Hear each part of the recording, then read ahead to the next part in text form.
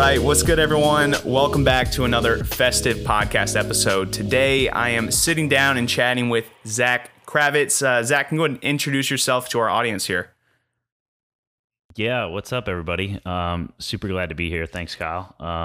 My name is Zack Kravits. I'm a filmmaker, photographer, and I help creatives go full time. I run an online course business, and I've been doing it. I've been freelancing for about 4 years, but then the online course business started a couple of years ago, and that's what I'm doing now. Yeah, man, it seems like that. I mean, granted, I've only probably been following your journey for a couple months now, kind of discovered you through Edward Lee. But it seems like the coaching thing is like really taken, I'm looking for that word, like not full control, but it seems to be like your main passion and area you're kind of using to build your business and brand. Is that right? Yeah. It's been fun. You know, I used to work with a bunch of celebrities and influencers and brands, and I would travel and do the whole freelance thing. And I was just getting tired, honestly. It was, going back and forth between, filming all day and then editing and just that nonstop loop of not just having that free time that I really desired. And it just wasn't really filling me up with joy, And so I started working with a guy by the name of Lewis Howes, who's really into the Genius. He's a great guy. Big podcast. Yeah. School of Greatness. Huge. Shout out Lewis. Yeah. Huge podcast. Huge. And he kind of started talking about the course thing. He's like, you have so much to give. Why don't you create a course? And this was a couple of years ago. And I'm like, okay, well, yeah, let's give it a shot. And so it started off as kind of a selfish thing. And I say selfish because it was really what inspired it was I wanted to create more free time for myself. And I just wasn't enjoying the filming for other brands and influencers. I had so much to say, and I wanted to share my message. Gotcha. But then as soon as I got started with it and just saw the impact, the transformations, the screenshots of people in the DMs telling how much it's helped them out, I was like, holy crap, this is amazing. And it's just been fun. I've been having a lot of fun with it, and the people that I've been connecting with face to face instead of just through YouTube comments and things like that. It's just not the same. Actually connecting with these people face to face virtually still, but it's been really fulfilling. Love it, man. It's super awesome. Really happy for you. And so I want to know real quick, this is probably a quicker question, but how much would you say, if you're comfortable sharing, how much of your business is coming from coaching? How much are you, dedicating time to working with clients, or is it like you're all in on coaching? Is that all you're kind of doing right now? Yeah. No, that's a great question. Last year was the first year that I went all in on coaching. I did not take any clients, and that was a scary transition for me. That was very scary. I was like, because you don't know what's going to happen. Are people going to buy it, or, do people really like what they're, I get the messages and the feedback and whatnot, but you still, that a little bit of that self-doubt always tends to creep in. And so, yeah, it was scary. The one thing that I did do was I still did photo shoots. It wasn't something that I really marketed or pushed, but it does not take nearly as long as video. Oh, it's so as easy for a photo shoot. It's a lot. It's a lot easier. Yeah, for sure. And so I'll still do that. But like I said, I won't promote it. But if someone asks and it's a good fit and it's someone that I want to be connected with, I'll definitely do it, because it's really fun. It's a lot of fun. How much do you share that concept with, the people you're coaching, the idea of like doing tasks that, might not necessarily fit your brand, but are somewhat necessary, if you will? I think there's like Instagram is such a glorification of like everyone just showcases the best parts. And like some of that, obviously it makes sense for the branding. But like, for instance, my case, like I tell people I do a lot of corporate, and I mean and I do a lot of commercial as well, but some of it can still lean towards like the corporate side, working with like hospitals and stuff.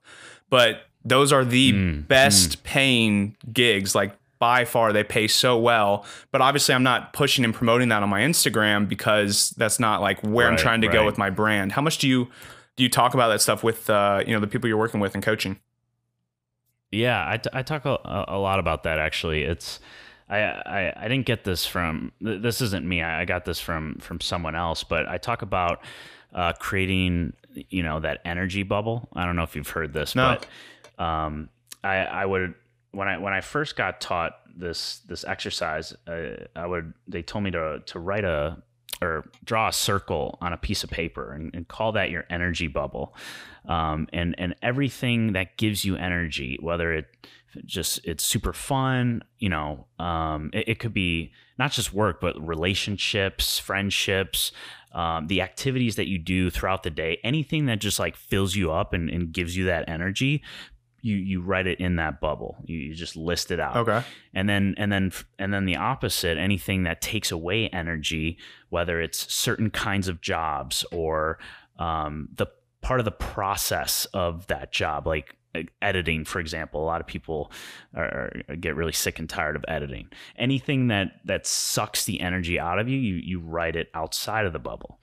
And then you look at your bubble and you say, okay, I know it gives me energy. And then you look at the things and you know what sucks the energy away, and you start either getting rid of those things completely or you find a way to outsource it somehow. How can you hire that out? How can you become resourceful and hire that out if it's really like essential and a crucial part of your business? How can you give that to somebody else as fast as you possibly can? Because you want to put yourself in a place where you always have energy and you always feel like just lit up, and you're just creating amazing ideas and doing the things that you absolutely love.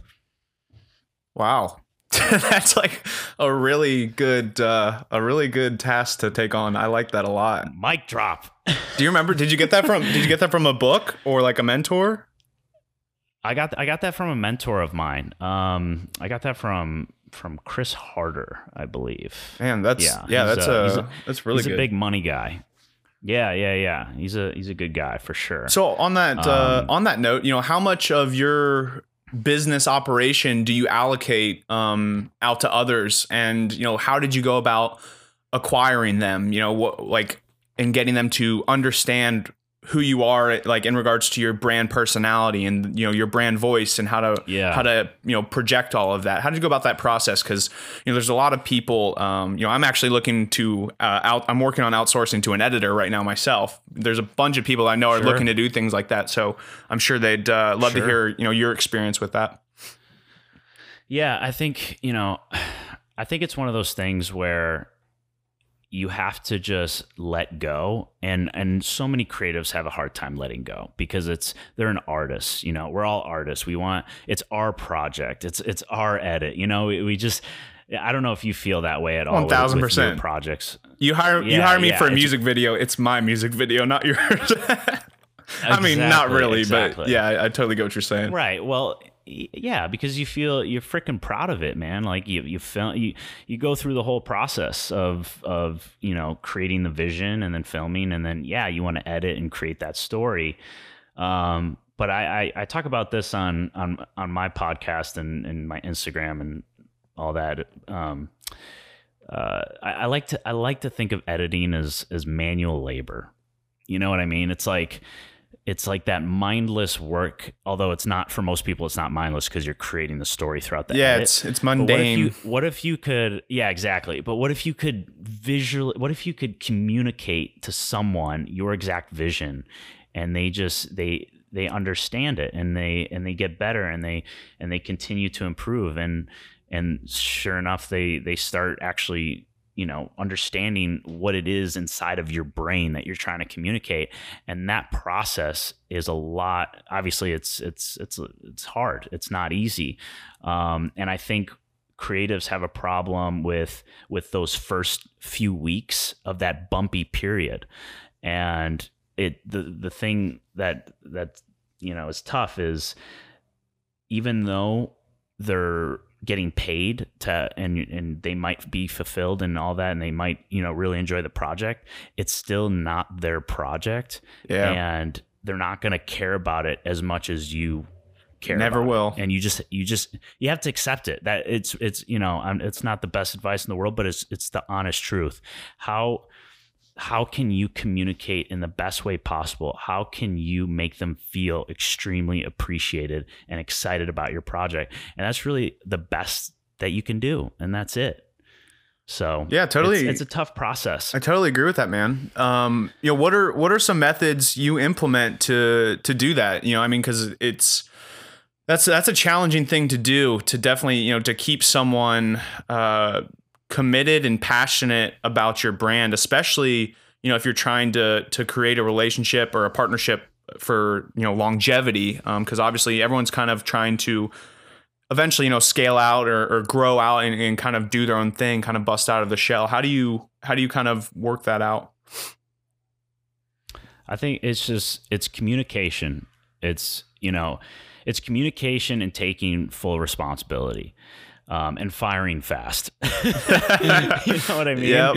Yeah. Hire fast, fire fast. Yeah, exactly. Yeah. I'm sure a lot of people listening to this have heard that, but it's very true. If it's just not working, you spend a couple weeks, and if it's still not working, you're on to the next one. And I love how I don't know where I learned this, but you really have to take responsibility, 110% responsibility. Even if it feels like it's your fault, it's not. Like if you get an edit back, for example, and you told Johnny or Samantha, whatever their name is, you told them to do something specific and they completely forgot, it's still your fault, because you still did not communicate or stress the fact that it needs to be in there. So me just taking full responsibility and not blaming anything or anyone really makes me communicate crystal clear. Because even if you think you're communicating it, I mean, think about the times where you are talking to someone and you think you said something, but you didn't, but you said it in your head. You know what I mean? Yeah. Has that ever happened to you? Or it happens all the time. So just taking full responsibility and really just being articulate and communicating crystal clearly is just the best way you can do it. And if it's still not working out after a couple of weeks, you just, you have to drop them. Time to move on. Yeah. Totally agree. Yeah. So I want to jump back to coaching a bit more here. How old are you exactly, if you don't mind me asking? Like 25? I'm so old. No, I'm 27. 27. Okay. Yeah. So I figured you were in mid 20s. I just wasn't sure exactly. That's a relatively young age. We're both pretty young. So obviously there has to be people that you've gotten backlash from, saying you're too young to coach, like you don't have enough experience. What has been your experience with that? How do you handle that backlash? How do you maybe warp it or, flip it and make it like a benefit for you, that conversation with them? Or how do you turn it into a conversation, if you will? Just want to know like your experience with that, because, there's a lot of people coming out with quote unquote master classes or courses and stuff. And so I think a lot of it's same thing as, like the whole thing with everyone doing, like spreading the word of doing free work to get work. Well, they're like claiming it's ruining the rest of the realm for all, videographers and photographers and all that stuff, which isn't the case. But sure. Yeah, I'm just wondering how do you handle that? Yeah, I mean, I think that has a lot to do with imposter syndrome, right? Totally. Is that kind of what you're talking about? Yeah, exactly. Yeah, I mean, dude, that's something that I think everybody deals with, no matter what level. I've been blessed to be connected with and network with super successful people, way more successful than I am right now, just on a massive scale. And they still feel like they have imposter syndrome. Yeah. Not all the time, but occasionally that self-doubt creeps in. And I think the most important thing is to remember why you got started. I mean, not just why you got started, but looking at the impact that you've made thus far. when I'm starting to feel a certain way, I just go into my group and I see the conversations that they're having, and I'm like, wow, I really am making an impact. I really am doing something that's helping other people. So as long as you can hold on to that, a lot of it is just repetition. It's just getting used to talking and communicating and pitching and all these different things, and just getting rejected. You know what I mean? Like for me, I wanted to become a better speaker. I felt like maybe I didn't read enough, or I felt like I had all these great ideas, but I just couldn't communicate it as well as I wanted to. And so I started a podcast, and now I can speak a lot better. It's getting better. I'm getting better. But by the way, real quick, the title of your podcast is such a lie. You don't ramble at all. You're so, I feel like when I ask people questions, it takes me like 40 seconds to get what could have been just like literally a one sentence question. Right, and I feel like you're so on spot with your podcast. Like you run through your just everything very smoothly. I don't feel like you ramble. You're good with that. I appreciate that. I appreciate that a lot. Yeah, I mean, that just comes with a little bit of prep in the beginning. Things like this, like you and I mean, I'm probably rambling on right now just because I don't know what you're going to ask me. I don't know I don't have any notes. Like, yeah. But I appreciate that a lot, though. Going on further with the podcast, I'd love to learn more. It seems like you're having some pretty great success. So I'd love to hear more about, what your plans for the podcast are with 2020, as well as, just taking it further down the road. I'd love to hear a little bit more about your process for, just generating traffic to the podcast. I think that's something else you do really well. You only have, I think you have under 30 episodes or something, maybe like close to that, I think. Yeah. And it seems like you have like just hella reviews. I don't know the number on it, but you have a ton. Would just love to learn your process for all of that. Absolutely. First of all, I think what you're doing is amazing, and I think more creatives need to get into the podcasting space. I don't think there's a lot of us on the podcasting space at all. I don't know about you. Have you seen a bunch, or no? I mean, honestly, a small handful. Yeah, like I mean, maybe there's not a lot of people promoting it, but honestly, I think the only ones I follow / know of are yours, Edward Lee. Then I just listened to your podcast with the Bearded Man, so I now know of his podcast. But nice. Yeah, man, those are like literally. He's got a great one. You guys are like the only creatives or people around mid 20s or younger that I know of that are operating a podcast with kind of the self-help, self-improvement kind of focus, if you will.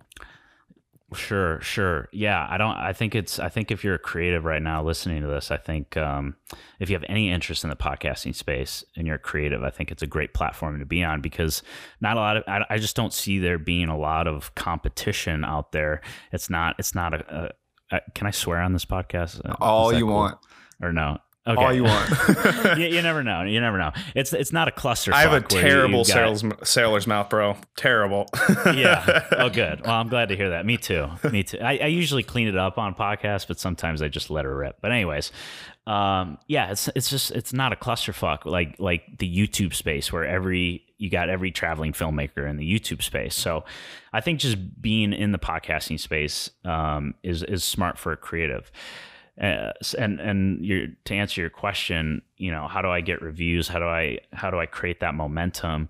I really try to create an experience. So when you come on my podcast, you feel like you're part of some secret, like a Fight Club, secret society group. And I just make it fun, and I create that experience. You know what I mean? And then in terms of some strategy, I love doing giveaways. I love giving. I love creating free stuff for people. So if they leave a review, I'll give them something for free. And so that's probably why I have so many 5-star reviews, is because I love to give. We just did a big giveaway where I promoted the new Sony Bluetooth headphones. They're like similar to Bose's. Yeah. I forgot what they're called. They're like the WH-1000. It's a stupid Yeah, name. they're Sony the needs to work on best that. wireless headphones out right now, essentially. Yeah, exactly. I'm wearing them right now. I absolutely love them. And so we gave those away, and I just picked a random winner who gave a 5-star review. So I like to do fun things. I love to create an experience and yeah, leave them something that they'll remember. And what's your intention behind your podcast? Like, are you trying to scale that and turn that into like a profitable business and like, partner with different brands and stuff, or? Yeah. Well, it's the perfect place to, first of all, talk about the stuff that I absolutely love. So I'm super into mindset and just becoming the best version of yourself. So I guess that's personal development and whatnot. But it's a great place because I know that when someone listens to my podcast, they really freaking care because it's 2 hours long or an hour and a half long. You know what I mean? It's super long format. And when someone listens pretty consistently that they are a loyal quote unquote fan of yours.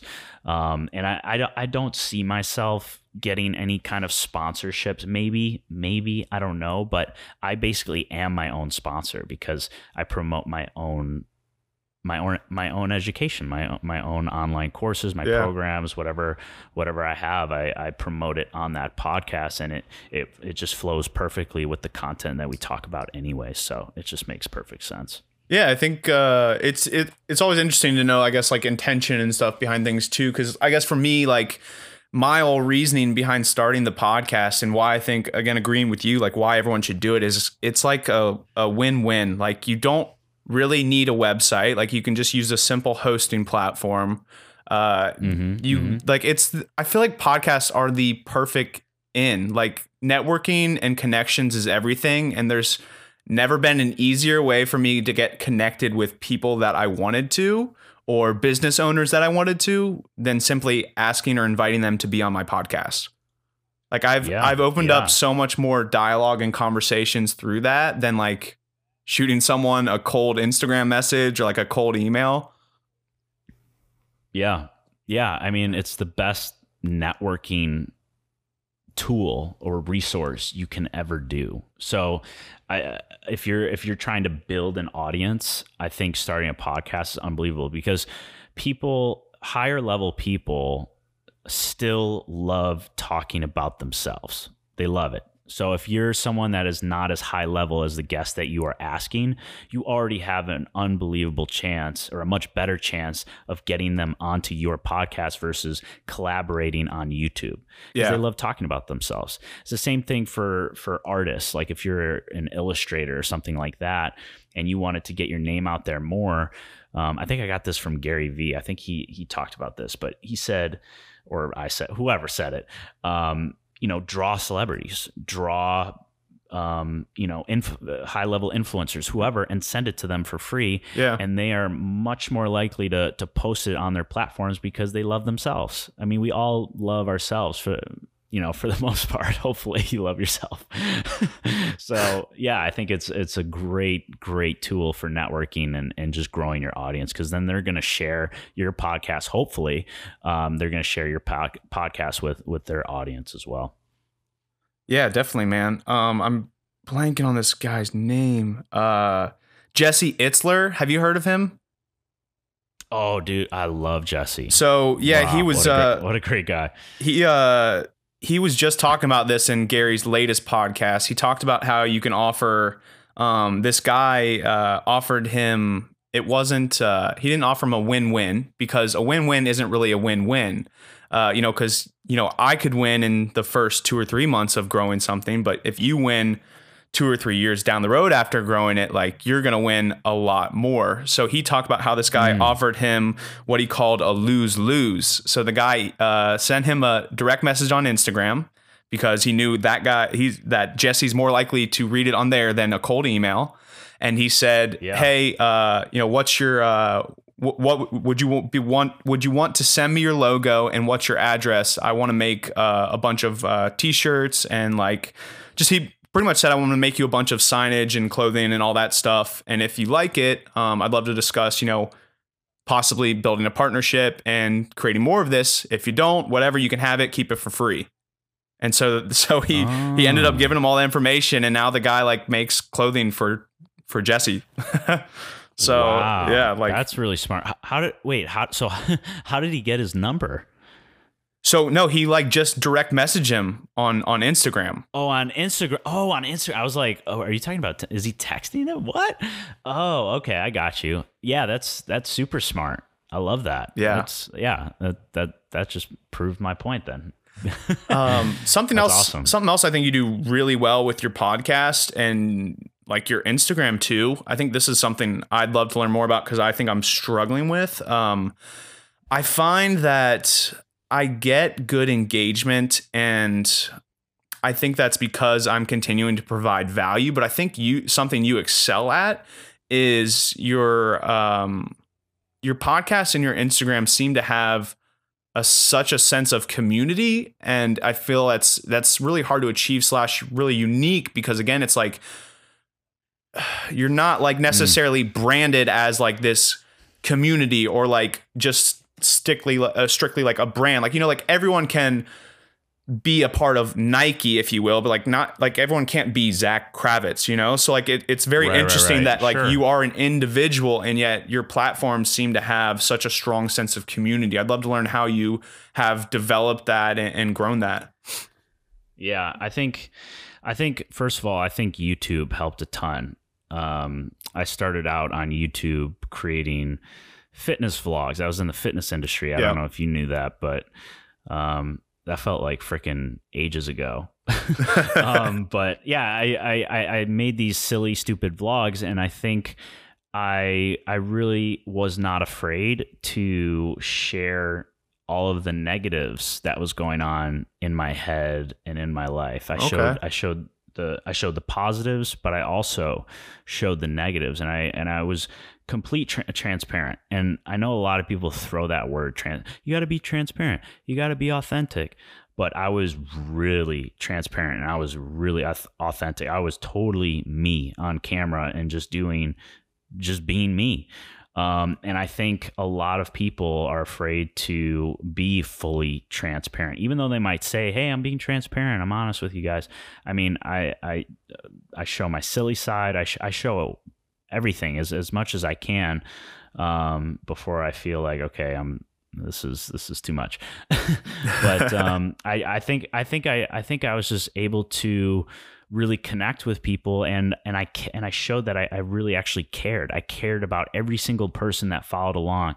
You know, on Instagram, I'm DMing everyone back. I always DM them back, unless it's like some hater comment or something like that I just deleted or something. And I'll send voice memos. I'll send face chats. Like I literally will go on and send like 40 voice memos to people and just say, hey, what's up? There's a buddy of mine, Chase Tuning. He's also got a great podcast. He came up with a strategy where anytime he had a new follower, he would send them a face chat recording on Instagram. You can go in the DMs and you can just record a little thing and send it to people. Genius. And he would do that to every single new follower and be like, hey man, thank you so much for giving me a follow. Let me know how I can support. Welcome to the community. It's a tight knit group and blah, blah, blah, blah, blah. I was like, holy shit. That's genius. I mean, it takes a lot of time. Don't get me wrong. That takes a lot of time, but you can't measure that value. It pays off. Right. Yeah. Dude, that pays off big time, especially in the long run.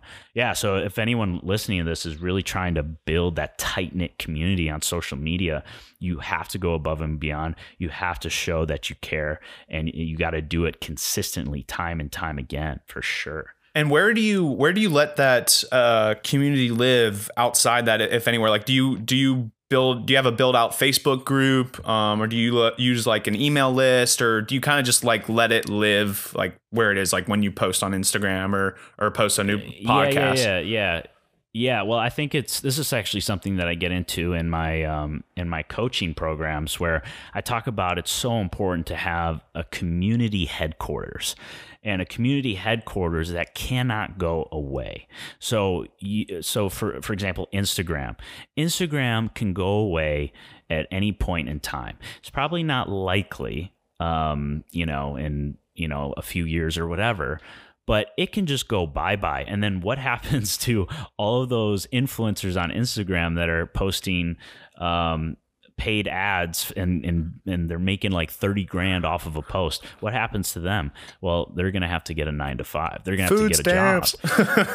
Food stamp. Yeah. I mean, it's crazy, man. So something that, and I mention this because I'll get this blew my mind. I'll get people coming to me with like 100, 200,000 followers struggling. And I'm Really? like, holy crap. Yeah, because even with 100, 200,000 followers, just because you get a bunch of likes, it might not be that tight-knit community that will, if you wanted to monetize that audience, they might not purchase. Maybe they just like looking at your pretty photos, but you don't show face enough and show who's behind the lens, for example. Yeah. So I was having a couple of these people, 100, 200, 250,000 come to me saying like, hey man, like no one cares about my shit. I get all these likes, but no one's talking to me. What do I do? And that was like a huge eye opener. I was like, wow, that's kind of scary.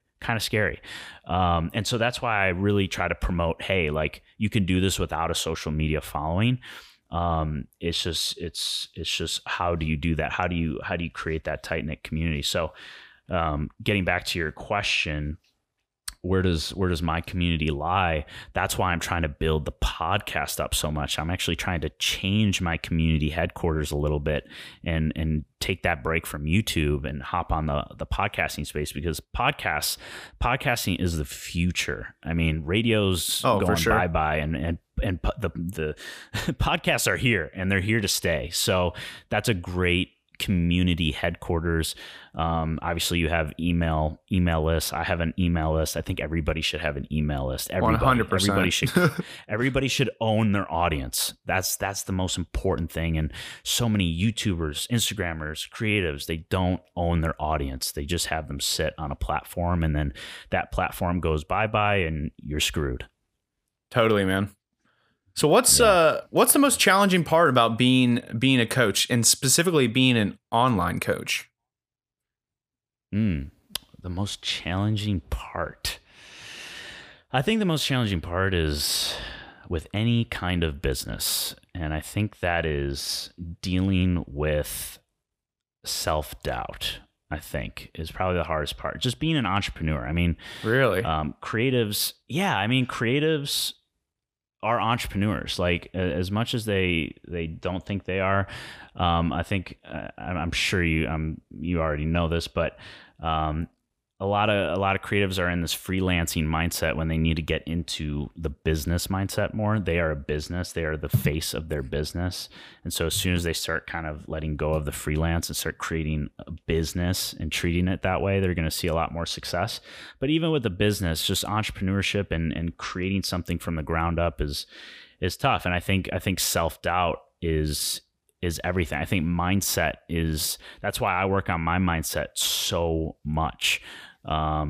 Because you don't know what's going to happen, and you can either think negative thoughts, you can either think of like the worst case scenario, or you think of what could happen, what are the positives, what am I going to accomplish? Yeah. And going back and forth between those two, they and I know you felt that conversation in your head, like those two voices talking back and forth with each other, and you blocking out that noise, blocking out that negative voice and listening to the positive.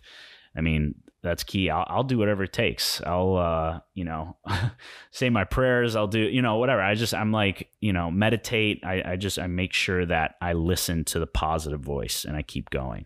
Dang, honestly, I wasn't expecting that answer. I know I kind of went off tangent there. I've debated. I've been in the realm of like looking to do mentorships. I think I'm still very focused on just my own experience and growth right now, but it's something I want to get to eventually. But my biggest fear has always been the fact that, like, I feel like a lot of the people that are signing up for these courses are people that don't have patience, and they're very much like, one, they're either like just trying to find a get rich quick scheme, or they're just trying to find like the fastest way they can be like famous as a director or a YouTuber or whatever have you. Like, how do you like cipher through people, like be like, not cipher, like, how do you vet people? Yeah. That's what I'm looking for. Like, or do you vet people for your coaching? Like, or do you have that issue? Like, that was always my biggest fear with coaching, is that, people wouldn't put in the work and then they'd blame you, like, bro, I paid for this course. It's not working. It's like, yeah, dude, but you got to put in the work. Right. That's a great question. So it's funny, like, no matter what you put out, no matter how incredible the offer is, no matter what the price point is, no matter the refund policy or whatever, you're always going to get a problem child. And that's what I call them. I call them the problem child. Oh. Yeah. And it's something that you're gonna get you're gonna get thick skin. You know what I mean? When you create a business like this and service for other people, you nailed it right on the head. They think that if they just buy the course or the program, they're gonna get the results, and they don't need to work for it. And so you're gonna get your problem child, where sometimes it's better to just refund them and just get them out, because you don't know what they could do. They might leave you a terrible review because of something or whatever. So in those cases where you just know, like, okay, this person's going to be a problem. Like, we haven't even gotten started yet and they're already a problem. And I will just, we'll have that conversation, refund, goodbye. Another thing is, when we get started, I work so hard to stress the fact that if you do not put in what you want to get out, this will not work. Just because you bought this program, like you said, just because you bought it does not mean it's going to give you the results. I'm going to take your hand. I'm going to show you the way, but you have to walk through the door. You have to, as cheesy as that sounds, but it's true. You got to walk through it. You got to get your hands dirty and actually do the work. So I also have a refund policy as well, because I'm very confident in my programs. Yeah. But for some crazy reason, if they do all the worksheets, they attend all the coaching calls, they do all the modules, and they're still not happy with the results, I will refund them. No problem. If you show me you did the work and you're still not happy with the results, I will give you a refund. And so doing things like that, you stress the fact of how important it is that they show up. It's so key. Definitely, What's man. Gonna happen. Yeah. Scary. All right, we're gonna transition a little bit. I'd love to know. Sure. You do online coaching. That's like your full-time gig now. So very interested to know, what is a day in the life like for Zack? Ooh, that's a great question. What is a day in the life like? So I'm really trying to put myself in my zone of genius, I like to call it.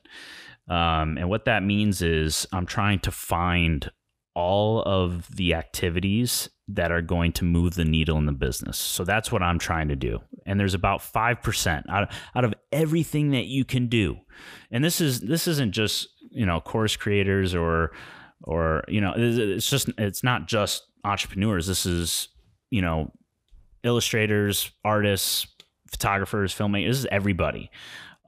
There's so many things that distract people, and you end up bouncing around things and you never get anything done. It happens with most people. So if you can narrow it down and find the 5%, it only takes 5% out of the 100 to move the needle. Those are the things that I like to do.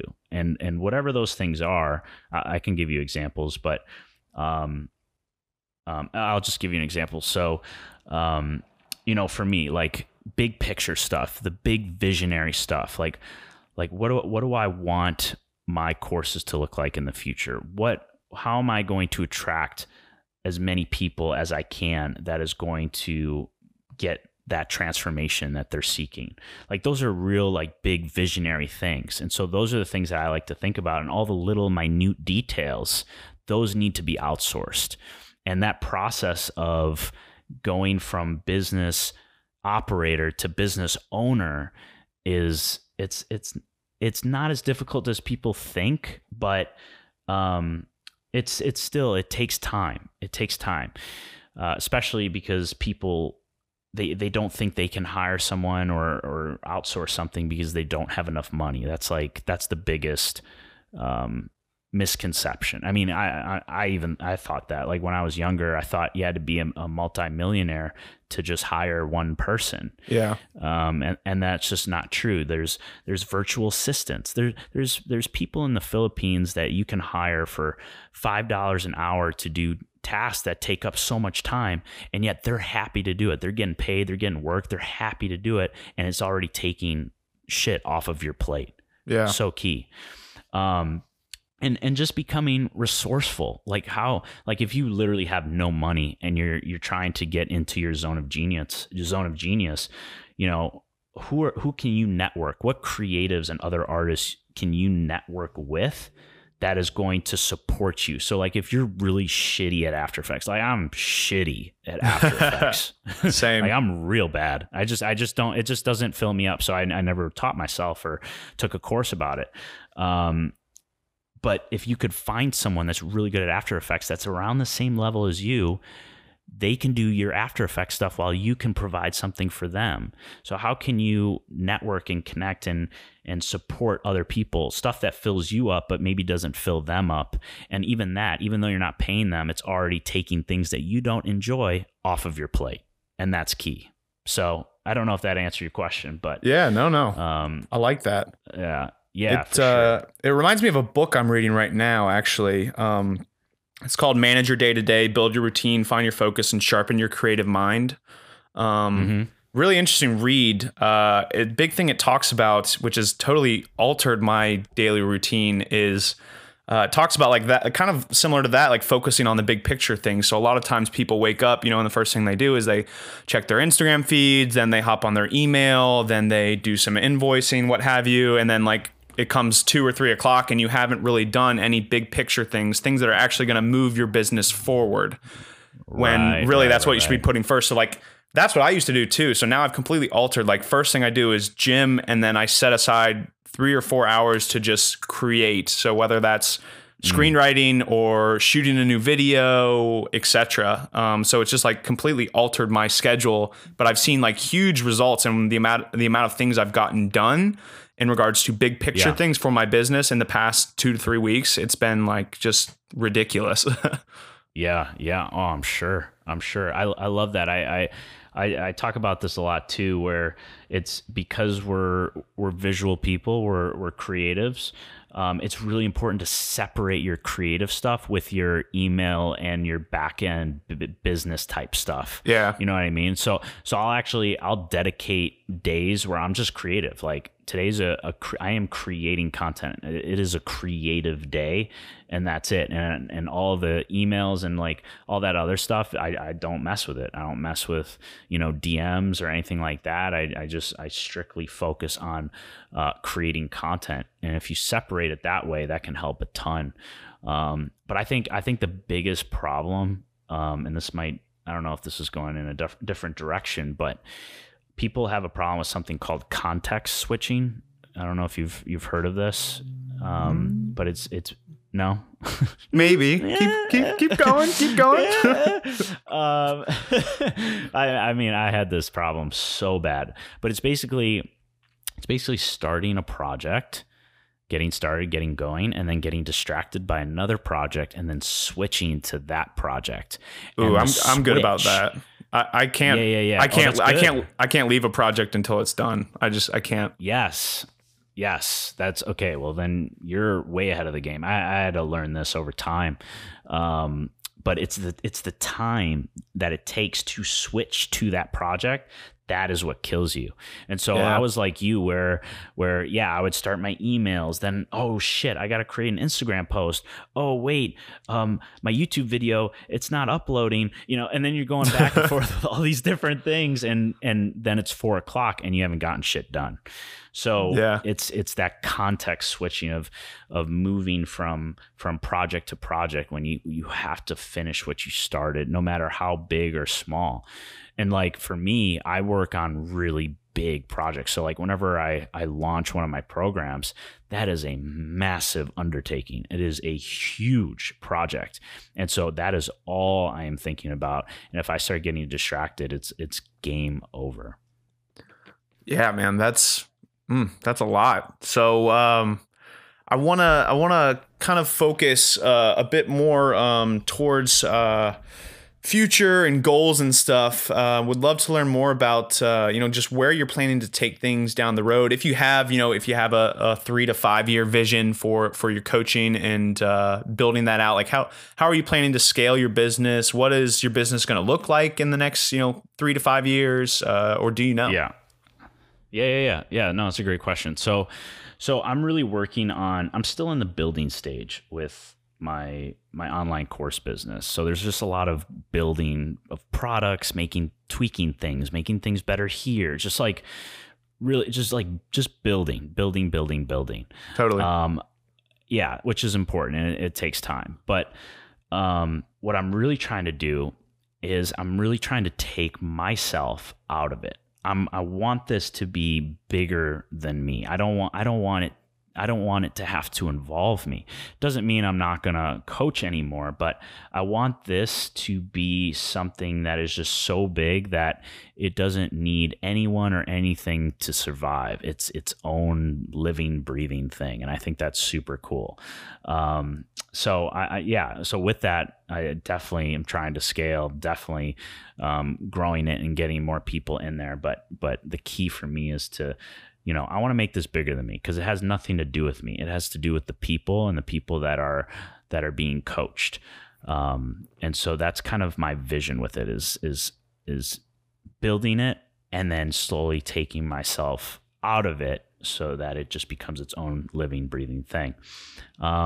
And then, I have other interests and things that I want to do as well. I don't want to just do courses and whatnot. I think entrepreneurs, I feel like we want to do a lot of different businesses, things. 8 to 12 businesses at once. Yeah, exactly. I love to create. That's why I was so into film and photo, and I still am. But what one of the biggest things I realized was that earlier in my career, I was like, I'm a cinematographer. I'm a DP. I'm going to start working on movies. But that really, I felt I was really working hard at it and getting better at my shots and, my compositions and all that stuff. But I realized, I'm like, no, I'm not a DP. I'm a director. I want to fill that visionary role. And then I also love creating products and things that people have an emotional attachment with. And I'm like, how can I combine all these things? And being an entrepreneur it's like the same thing as a director. You are the visionary. You are moving the chess pieces. You're not getting your hands dirty all the time, but you're playing that visionary role, and I absolutely love that. So however I can play the visionary role and build things and have an unbelievable team helping me. That's another thing that I don't think we talked. Well, we did kind of talk about it, but you got to have a team or it's just not going to work. You have to have people next to you that are 100%. Better than you. You know what I mean? And I love that. So I want it to have nothing to do with me. I just want to build and create. And so the courses has been super fulfilling, and I'm trying to make the biggest impact that I can possibly make on creatives and transform their lives. But then I want to do other things along with it. And so I talked about a backpack business that I've been trying to start. I don't know if you knew that, or it's like Weebly or Weebly or something, right? Wayland. Yeah. Wayland, gotcha. Wayland. Yeah. So that was Waylon and my online course business has taught me so many things, and especially with the context switching, like I talked about, I was going back and forth between the two, and I'm like, wait a second, this is just not working. I cannot focus my attention and try to grow two businesses from scratch. Like, what am I doing here? Yeah. And so I had to make a decision, and because I started the courses first, and because like people depended on me, I'm like, I have to keep going. This is so important. Because Waylon wasn't at the level that my course, I had to put Waylon to the side, put that on pause, and go all in on my one thing. And that's also why I stopped doing client work, because that was another distraction. And so last year was the first year where I just got rid of all distractions, and I just put 100% effort into one thing.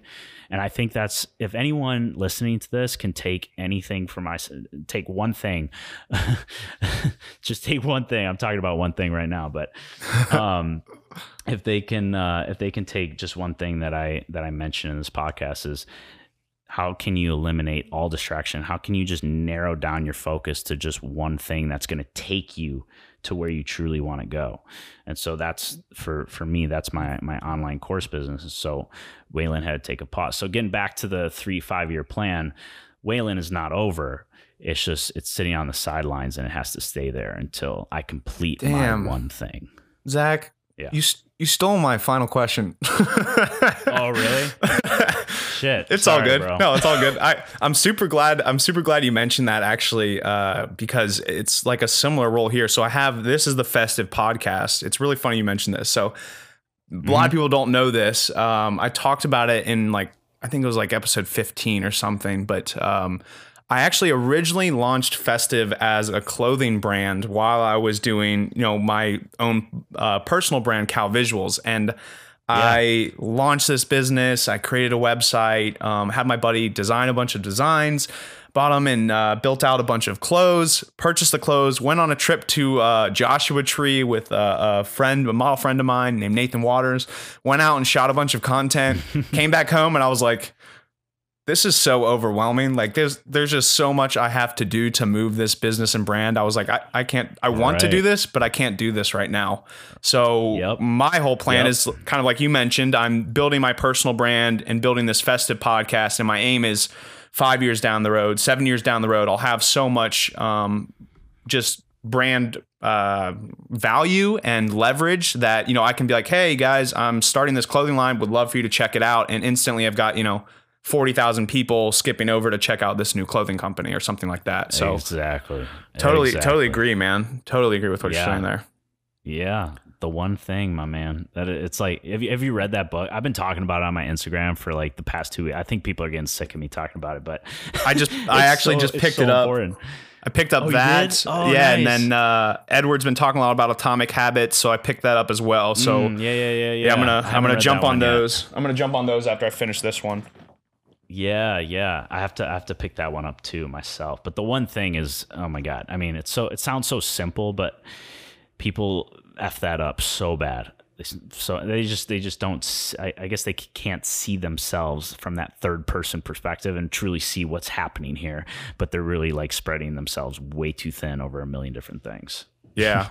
So building off of that, what are some techniques or methods of or you utilize, you would offer to our guests here listening that they can use to be better, organize, be more productive, just overall, get more done and move their business forward better and faster, if you will. Yeah. So I talk about this with my members. I work off of. I learned this from my mentors, and it's, I absolutely love it. I kind of tweak it to fit my personal needs, but basically I work from 90-day periods. So there's 4 quarters in a year, and that's 90 days. So I take on a project or I take on a big goal in those 90 days because I don't know, it just feels more tangible. 90 days, that's only 3 months. It's enough time to really get some shit done, but it's also, a short amount of time where it actually feels like oh, it's soon, so I got to get working. You know what I Yeah. mean? It's not like a 2-year goal. Like no one's going to, Work if you just towards come up that. with like a 2-year goal, like you're just going to get lost. So Yeah. I try to make it as clear as I possibly can. And obviously I'm a huge advocate of reverse engineering everything. So even, you know, before I get to 90 days, what does that whole 1 year look like? What does that annual plan look like? But I love the 90 days thing. So if you can work off of 90-day segments and create a really big, kind of scary, but also you believe you can actually do it kind of goal for each 90 days, you're going to make some real fucking progress. So from those 90 days, I like I said, I reverse engineer it and I get it down to a point where I've got one thing to do each week. Like if I can crush that one thing each week, I am cruising. I am moving the needle. And so whatever it is, it's hard to, you know, talk about what that is, but you know, if you can figure out, you know, a 90-day goal and then reverse engineer down to every single week, like, you know, that one thing that you got to do, it's going to help a ton. And I do this in my calendar. I'm a big visual guy, so I have to see it. I have to see what lies ahead in the future. I have to see what's going on in 3 weeks and 5 weeks and 2 weeks. And I'm sure you're a visual guy too. And then I also I also have Just a little bit. Everyone listening to this, I'm sure you can relate. You're a visual person. And then I also have a dry erase board right next to my desk, and I literally write down the one thing on my whiteboard, which seems kind of crazy because it's big, so I'm only writing one thing. it's so important because it just stares at me. So in the arrogant, face. bro. Yeah, I know, right? Yeah. But it stares at you in the face. And then another thing that I like to do, and this is something that really, really helps, is I take my 90-day goal, whatever that 90-day goal is, and I write it down on a piece of paper, and I actually write the date. So I'll say it's February 27th, 2020, and I accomplished this. And you have to say it like you already did it. Like it's done. It's done. You got it. It's over. And if you write it out in like a Sharpie or something, just like a regular printer piece of paper, and I stick that above my desk. So I'm also getting blasted by that 90-day goal. It's just staring at me in the face. And I just look at that every single day because it's right above my computer and I'm while I work and whatnot. And then I've got my one thing to the side here for the week. And I think that's the best thing I can offer anyone listening to this is what's your 90-day goal and what's that one thing every single week that's going to get you there. Right on. Yes, sir. So, you know, doing what you do, just being an entrepreneur in general is super stressful. So one of my favorite questions to ask, because I feel like every guest has a different answer, is I'd love to know, how do you manage fear, stress, anxiety, and insecurity? We all have it. We all experience it. How do you personally deal with it? What would you suggest for our listeners? Oh man, I feel like it's so different for everybody. I think a lot of it, this is kind of a boring answer, but a lot of it comes down to just repetition.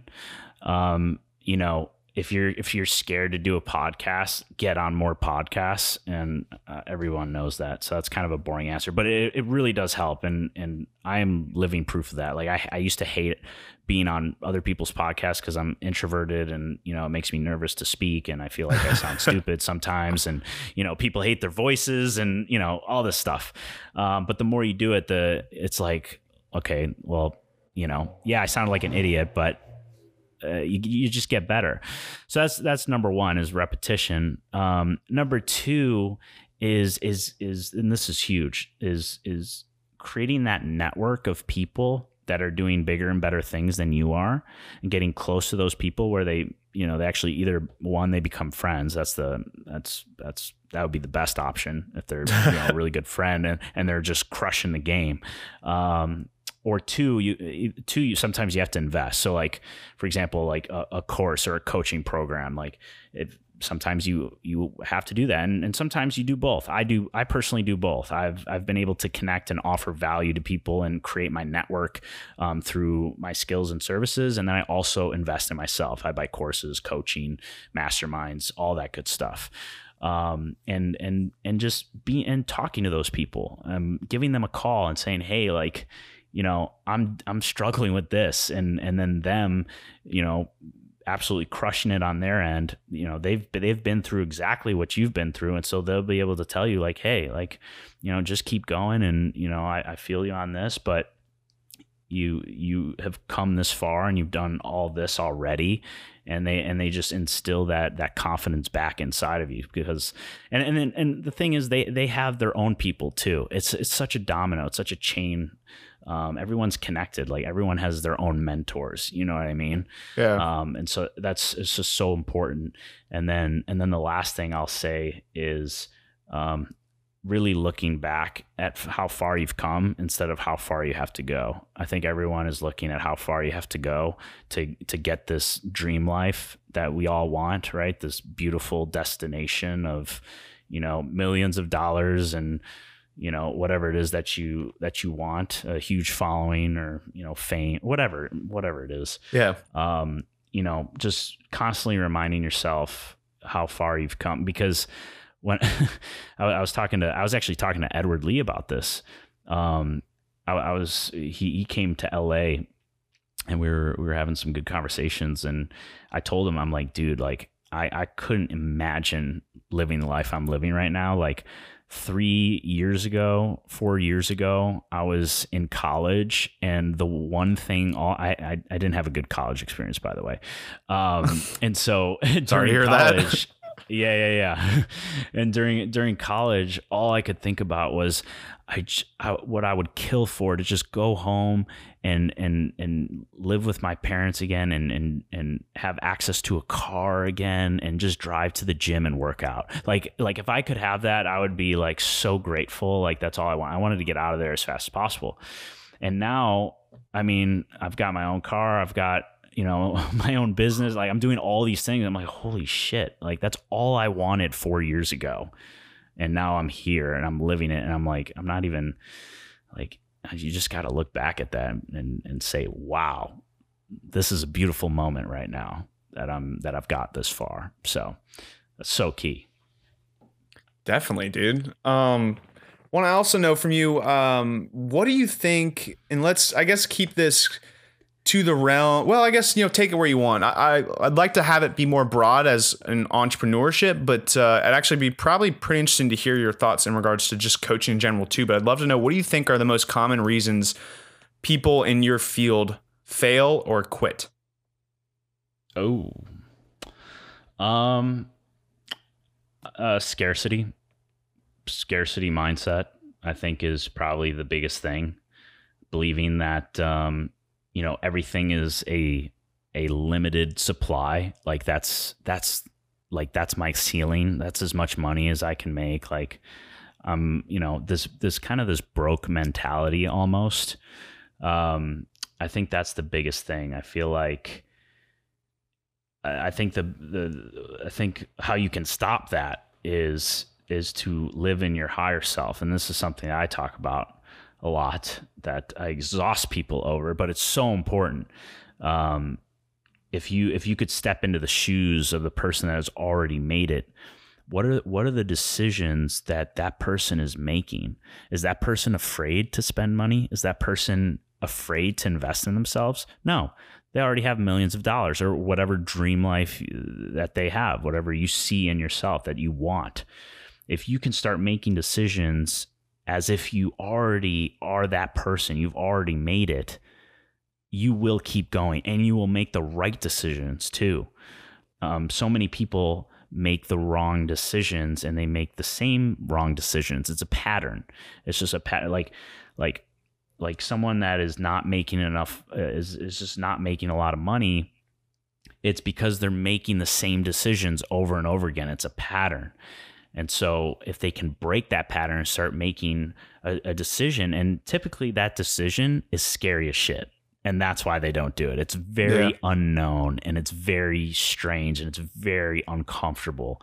And they start sweating, and they're like, I want to go back to my little cave. And I want to, they don't want to be broke, but it's more comfortable to be broke than it is to make the decisions that their higher self would make to burst through that and really become the best version of themselves.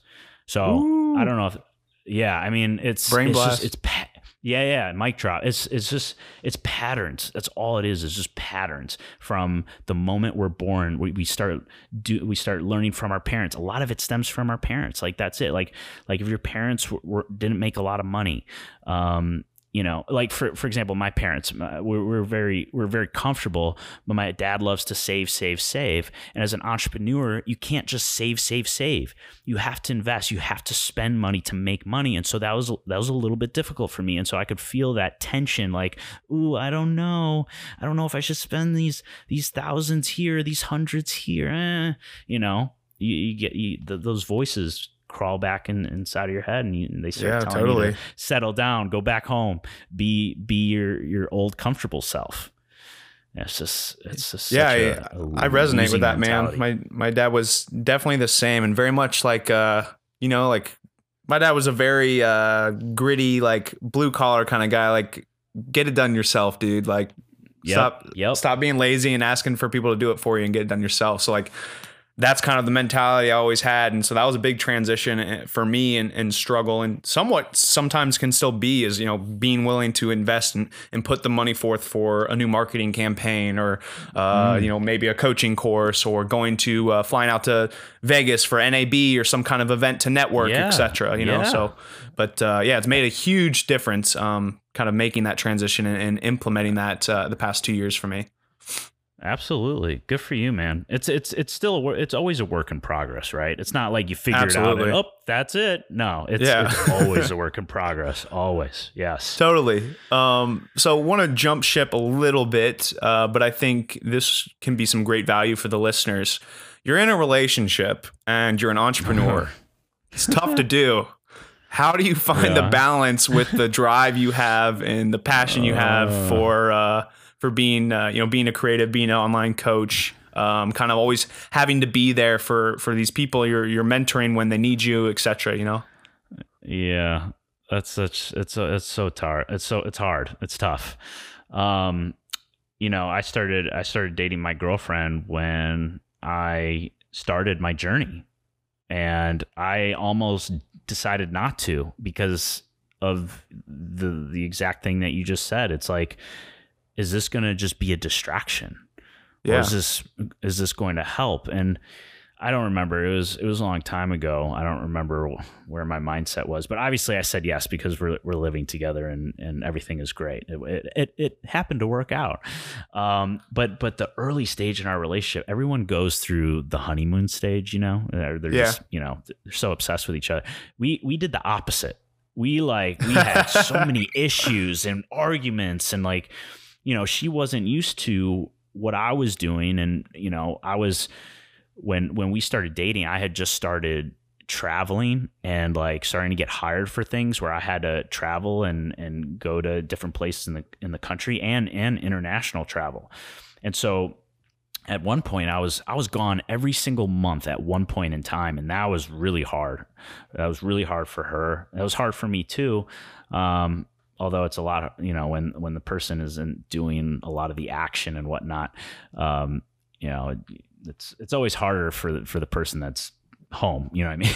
Yeah. So it was just a ton of the same talks. It was just communication and just being fully transparent with what expectations we have for each other. So she told me what she really wanted, and I told her what I really wanted and what I needed in order for my business to thrive. And now we're in a great point because she works for an entrepreneur and she works from home and I work from home, which actually has its own set of issues as well. But it's a lot easier now because I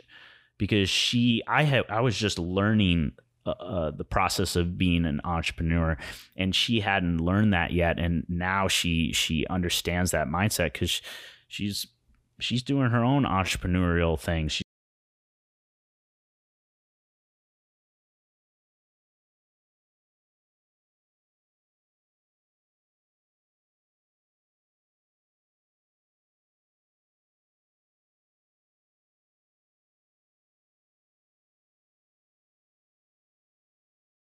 Yeah, and so it was just a lot of conversation, and it's something that we're always working on, and we make sure we have a non-negotiable date night. That's one thing that we do is every single Thursday we'll draw a popsicle stick that has a date idea on the popsicle stick. And yeah, I know, right? It makes things fun. It makes things a lot of fun. For sure. And so that is our non-negotiable date night, where we pick a popsicle stick and then we do whatever it says no matter what. And we're not on our phones or anything. We don't talk about business as much as I want to talk about business. That's something I still have to work on, but it's always a work in progress. But if you can schedule non-negotiables, you can make it work. And it also has a lot to do with work-life balance as well, which I don't think it exists personally.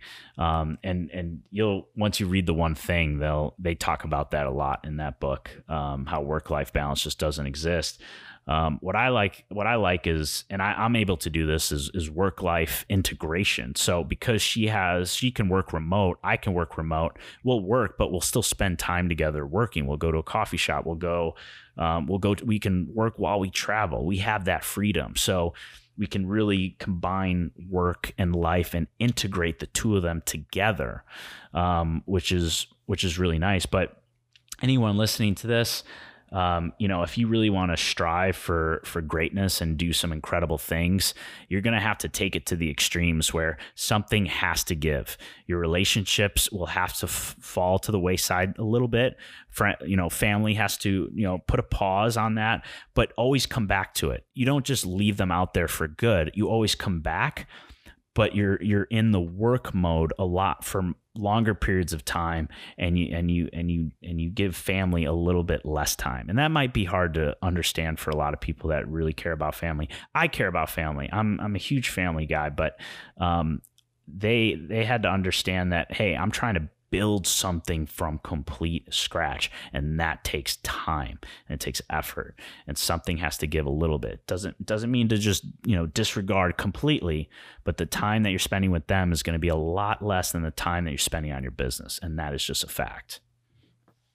So Grant Cardone was just recently interviewed on Lewis Howes' podcast, School of Greatness, and one of the things he talked about was how he talks about how he believes, every couple of years he goes on this rant talking about how you should always be giving things up, like how he just recently gave up meat, like he's just all like vegan now, and he talks about how your friend should be changing like every 3 years. Like you should be kind of losing the friends you had, because if you're not really growing. What are your thoughts on that? Like, do you think, is there a way for you to like maintain past relationships, childhood friends and stuff like that, and still grow? Because the fact of the matter is no one can truly understand. This sounds like ignorant saying this, but no one really understands the lifestyle of an entrepreneur unless you live it. Like it really does take up all your time. You are working. You're never not working. Like you get an email at 9 p.m. says urgent. Like you might have to check it. Like you right. Like there's just like how do you find? I mean, I guess like you just mentioned, there is no balance, but how do you work that out? Is there a way, or do you kind of agree with that theory that you kind of have to grow outside? Yeah. Well, I think when I said there isn't no balance, I think it goes back and forth, because the goal when you start a business, and it's just you when you start, you know what I mean? Or maybe you have a partner or something, or a friend that you're starting it with. Those are the first year or 2 years, like you are just getting started, and it's going to require a lot more.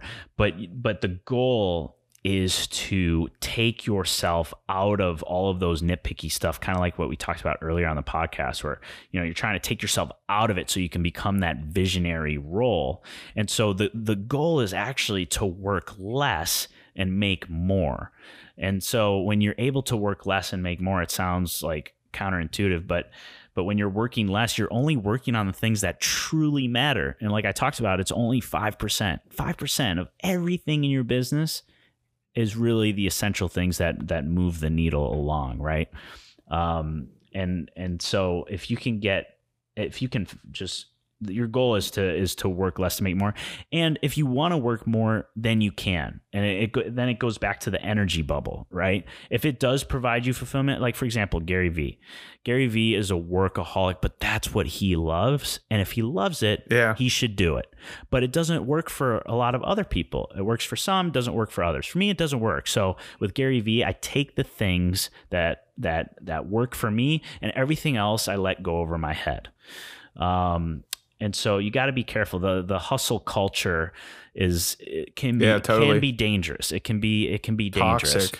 Yeah, it can be very, very toxic. And so I am trying to be that other side of the argument where, like, no, like you shouldn't be working 12 hours a day.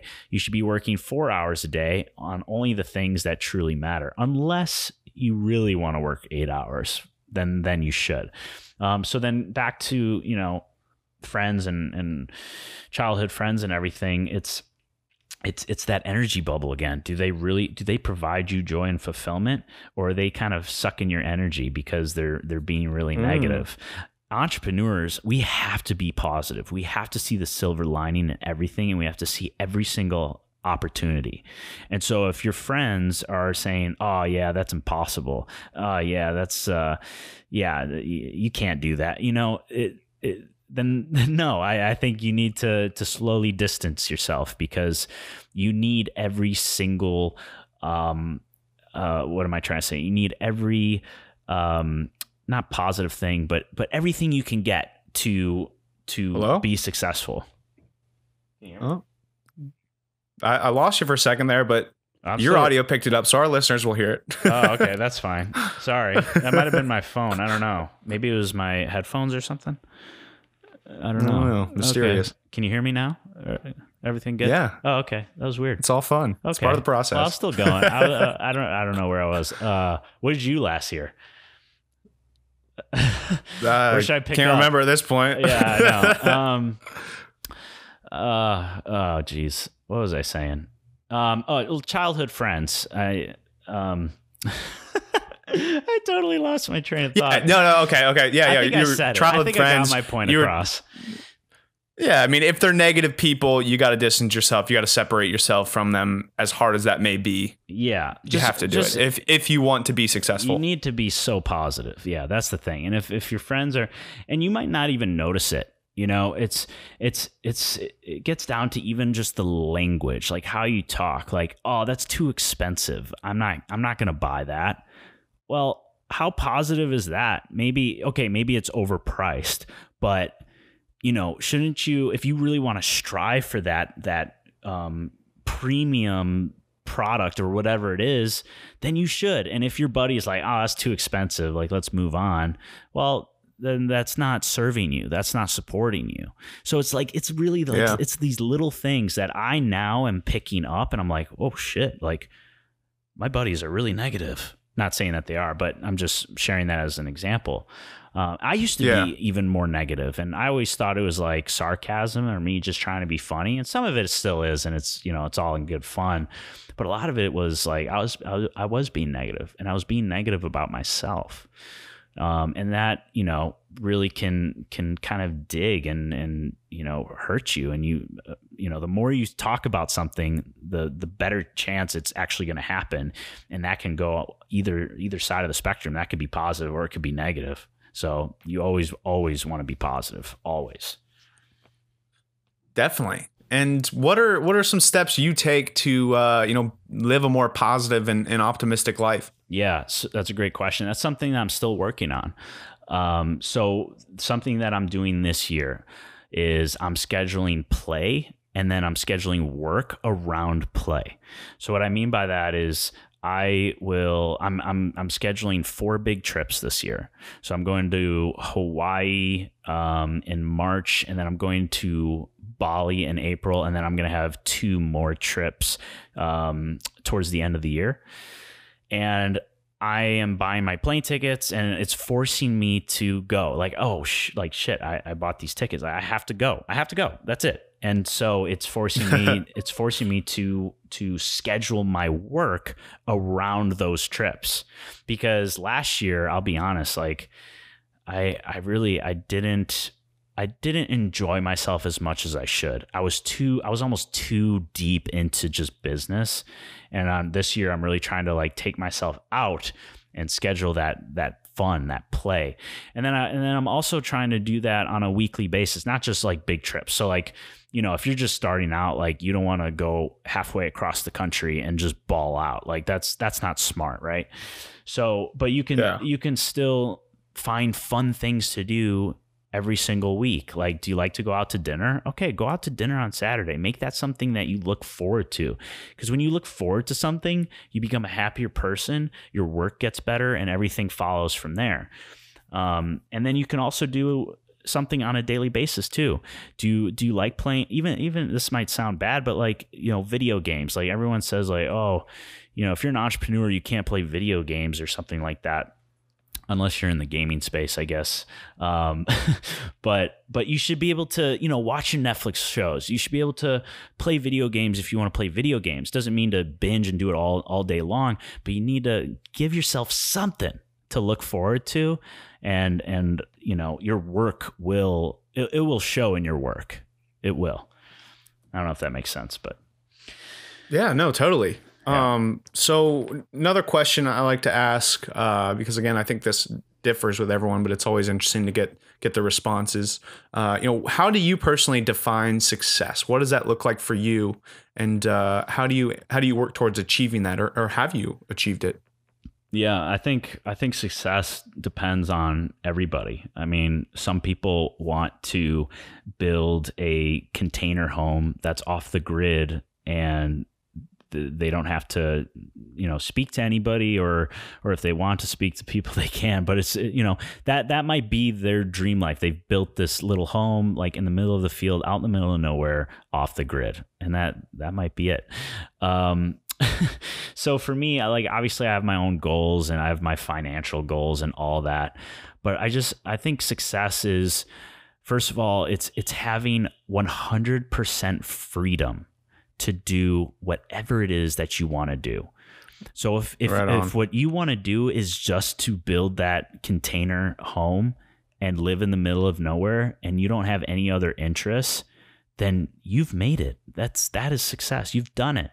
Especially if you have, a loved one that you're sharing it with. I think that's super important, because if you don't share your success with other people, then humans are meant to interact with other humans. It's so important. And then, for example, the guy that built my container. Do you know what I'm talking about? Those container homes. I don't know if people like. Yeah. Okay. You're talking about like the shipping containers, right? Yeah. There's like shows on them, like these little mini houses. I kind of want to build one myself one day. It just seems awesome. But if that person that owns that container home all of a sudden wants to travel and explore some countries, but doesn't have the money to do so, well, that's a problem. So then that starts the definition of success. I can't see that person being a success anymore, because they have interests that they want to fulfill, but they can't because they're restricted. So for me, I want to have 100% freedom to do whatever the hell it is that I want. And I think that's the definition of success: freedom, just pure freedom.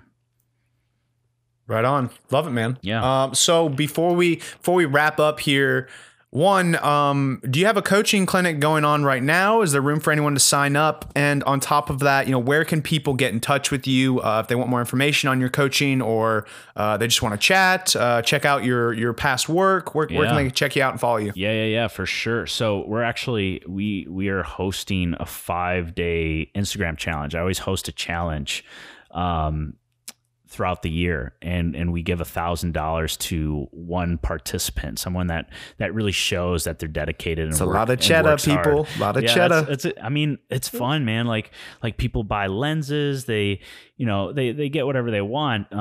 But it's a lot of fun. So I'm hosting a 5-day challenge, and it's all about how to land your biggest client without a huge social media following. So if people listening to this right now want to sign up for that, I think, that's going to be your best opportunity. And then Instagram, you can please send me a DM. Like I said earlier, I answer all of my DMs. I care what you have to say. Please chat me up. I love it. And my Instagram is at Zack Kravits, ZackKravits. That's pretty much it, man. It's pretty much it. Love it. Well, yeah, you stole my final question. What was it? It was, so what would, if our audience could leave this podcast with taking away just one lesson, what would it be? Yeah. But so we're going to, aside from that, so I'm going to change the question up on you here. So I would love to know, if you had, if your bank account was suddenly full, you had $10 million today. Yeah. What would you do? Ooh, I asked this very similar question at the end of my podcast. My question is if you had, same thing, full bank account, literally, you are living the version of your higher self, that person that has quote unquote made it. What would be your perfect day? So I guess that's how I would answer it. For me, like I want to get my day going where it gives me the most energy, and doesn't distract. And so, going on a walk, going on a hike, is so important. Not looking at my social media or anything, no work, no nothing, just being fully present in the moment, which is a lot easier said than done. So, that is how I want to start my day. And then, full bank account, work is a big part of my life, and it gives me such joy. And so I want to get, after my hike, after a workout, I want to get together with my team and just create beautiful things that inspire people and people connect with. And, they either transform their own life or they're just impacted by whatever we create in some sort of way. That's so important to me. That, and just working as a team together, is so, it's just, I just absolutely love that. And then my parents are some of my best friends. So I want to spend time with my parents after the work day, get some dinner, right on. or get lunch, whatever. And then, just finish the day with the girlfriend and our friends, and, just sit by a campfire or fire off the beach. There's these beautiful bonfires in LA, and one's in Huntington Beach and one is in Playa Vista area. They have these fire pits. Okay. And so I would just, family, friends, the girlfriend, just hang around a fire pit and just tell each other fun stories and then pass out. That's pretty much it. It'd be a perfect day for me, man. Yeah. Simple. Dang. Simple. Good for you. Yeah. I don't know if it's weird. I love filmmaking so much, and there's nothing I'd rather do than be on set. But at the same time, if I had only one more day left to live, I feel like I would just want to be outside, hiking all day. Then I'd want to go experience some crazy tribal cultural experience, in some native community that's never left the jungle, right. and just weird shit like that. Right, dude. It's so love it's it though. So fascinating. Yeah. So we're wrapping up here. I just want to check, is there anything I didn't ask you that I should have? Dude, I feel like we covered so many topics, bro. I think we nailed it out of the park. I don't know. How do you feel? I feel very good about it. I feel great. Very good about it. Dude, this has been fun. I love what you're doing, and I love watching your work. That video you created on how we need to disconnect. I thought that was where's the connection? Yeah. Thank you. Oh man, I think that needs to be shared, and I think more work like that needs to be created and get the word out there. Because we need to connect more in a physical way, face-to-face way. So important. Yeah. For sure. Thanks, bro. Yeah, I got a lot of great feedback, so I'm definitely planning to implement some more videos like that this year. But we'll see. Yeah, got exciting things coming for sure. Thanks again for your time, man. Really appreciate it. Any final words to our audience here? Just keep killing it, guys. Keep going. Keep moving, and get down to that one thing, and be intentional with every single thing you do. Just live with purpose. Every single action you make it intentional and make it with purpose. Love it. Yep. Thanks again so much for stopping by, Zach. Thanks. Hope you all enjoyed and got some great value here. This has been an incredible episode of the Festive Podcast. Thank you all for listening, and we'll see y'all next time. We out.